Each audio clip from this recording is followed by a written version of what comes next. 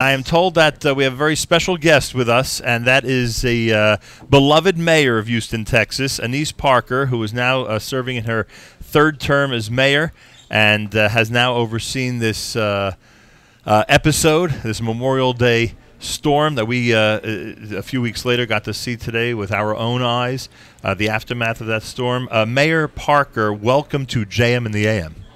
Thanks. I'm glad to be with you. I appreciate you being here. I assume you've heard that we are here from the New York, New Jersey area to show support, to shed some light on what's going on down here in Houston, Texas, to remind people that there are still families who are devastated to the point where they have a tremendous recovery ahead of them. And it's great to be here. And I hope that people in Houston realize that some of the folks in New York and New Jersey care about what's going on down here.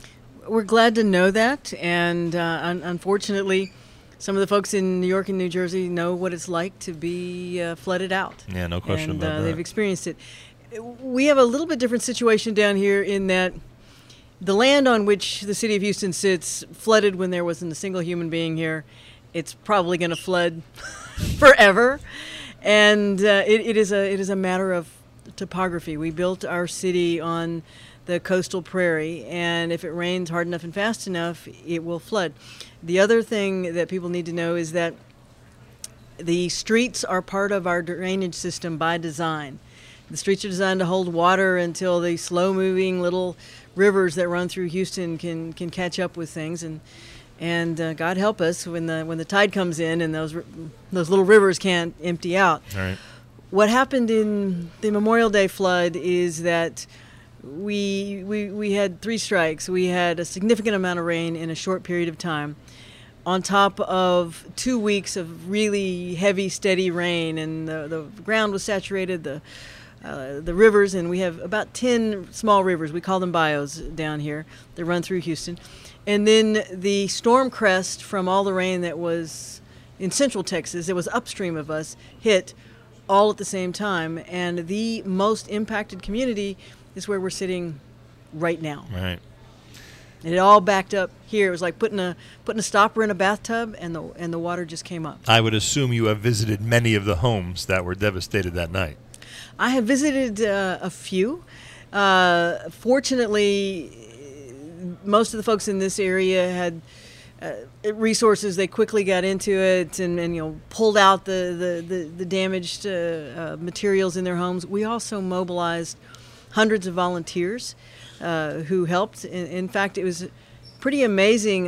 We used a lot of faith-based volunteers who were helping everybody regardless of community. What's happened to us or with us in the past is when we had a flooding event, churches go out and they help their congregants. Right.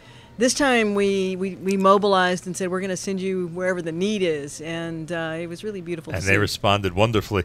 The mayor of Houston, Texas, the Honorable Annise Parker, is with us. We're here in Houston at the JCC. We're here, and we're encouraging people to obviously support the Federation in their work. You know that the Federation has been doing an amazing job in terms of distributing money and trying to collect as much as possible for people in need. What about the federal government? When you, as a leader of the city of Houston, and you see the devastation and there are people in need, has the federal government been helpful in turning to Houston and saying, what can we do for you? The FEMA response is, I think, the fastest we've ever seen. The major floods were on Monday night into Tuesday morning, and by Friday the president had declared the disaster, and FEMA was on the ground, and they had pre-staged, ready to go. So that's been good. It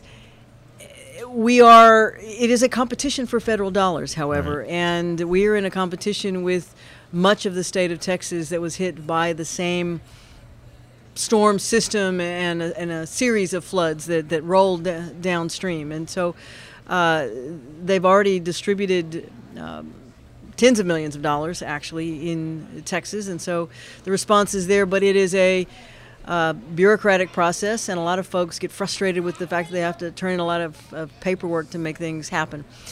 What is important is that you have 60 days to register with FEMA from the date of the declaration, and so July 28th is the deadline. We remember that from Sandy, right? And then that goes away. Right. So now, since we're here in the here in the Jewish Community Center and in the heart of the Jewish community in Houston, we do have some particular challenges that we're dealing with, including a couple of church communities, synagogues that were damaged, and situations where the members were living close proximity to each other, so it's the entire congregation that was impacted, and we want them to stay in the community. We want them to rebuild. The city is not interested in doing any buyouts.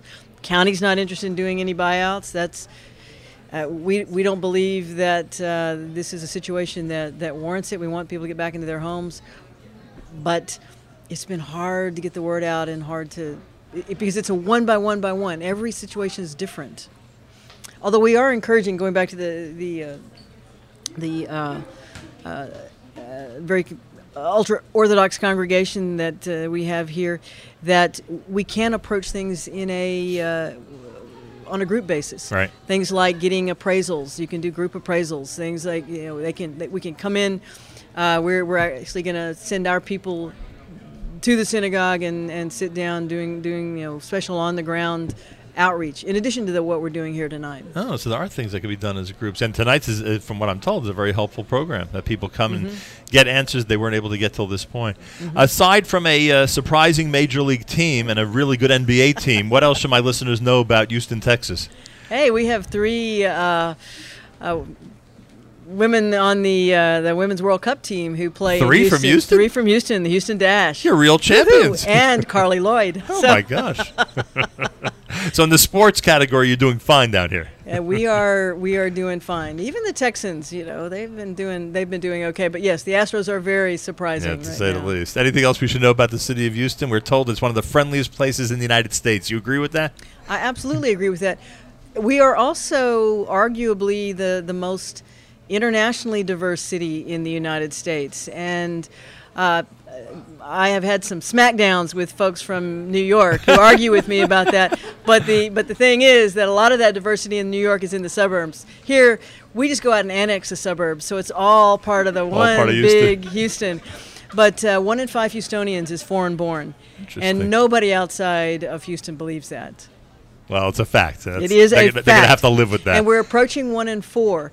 And in fact, in some of our bedroom communities, for example, just south of us, the majority of the city council is foreign-born South Asian, very well integrated and active in the community. Oh, there you go. Interesting. Mayor Parker, thank you so much for stopping by tonight. An honor to meet you, and great to have you on the air. And we'll encourage people to support Houston as much as they can. And visit Houston. It's a great place to visit, too. When it's not raining. Yes, stay away from the rain. Thank you very, very much. The mayor of the city of Houston, the Honorable Annise Parker. I remind everybody there is a fund from the Jewish Federation, HoustonJewish.org, HoustonJewish.org /Houston Flood, HoustonJewish.org /Houston Flood.